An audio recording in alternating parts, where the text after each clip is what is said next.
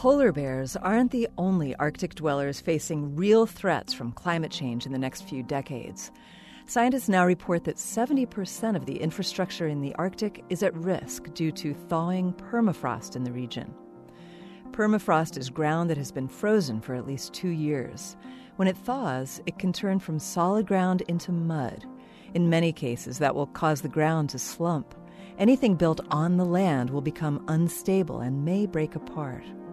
A coalition of scientists working in diverse locations from Finland and Norway to Michigan and Russia recently published findings that show that by 2050, the 3.8 million people now living on the permafrost will be affected by damage from thawing. That's 3/4 of the human population living in the permafrost areas.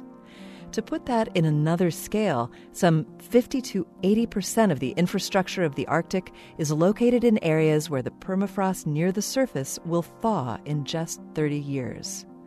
Communities in the Arctic are under threat, and so is natural resource extraction and transport. Millions of residences, tens of thousands of buildings, thousands of miles of roads, and hundreds of airports are at risk.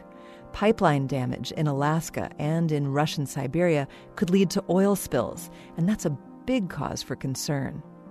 The scientists' findings state that even international agreements such as the Paris Climate Accord would only reduce risks after 2050. Large-scale permafrost thaw will almost certainly occur before 2050, yet reducing greenhouse gas emissions could help stabilize our future. This moment of science comes from Indiana University. I'm Yael Cassander.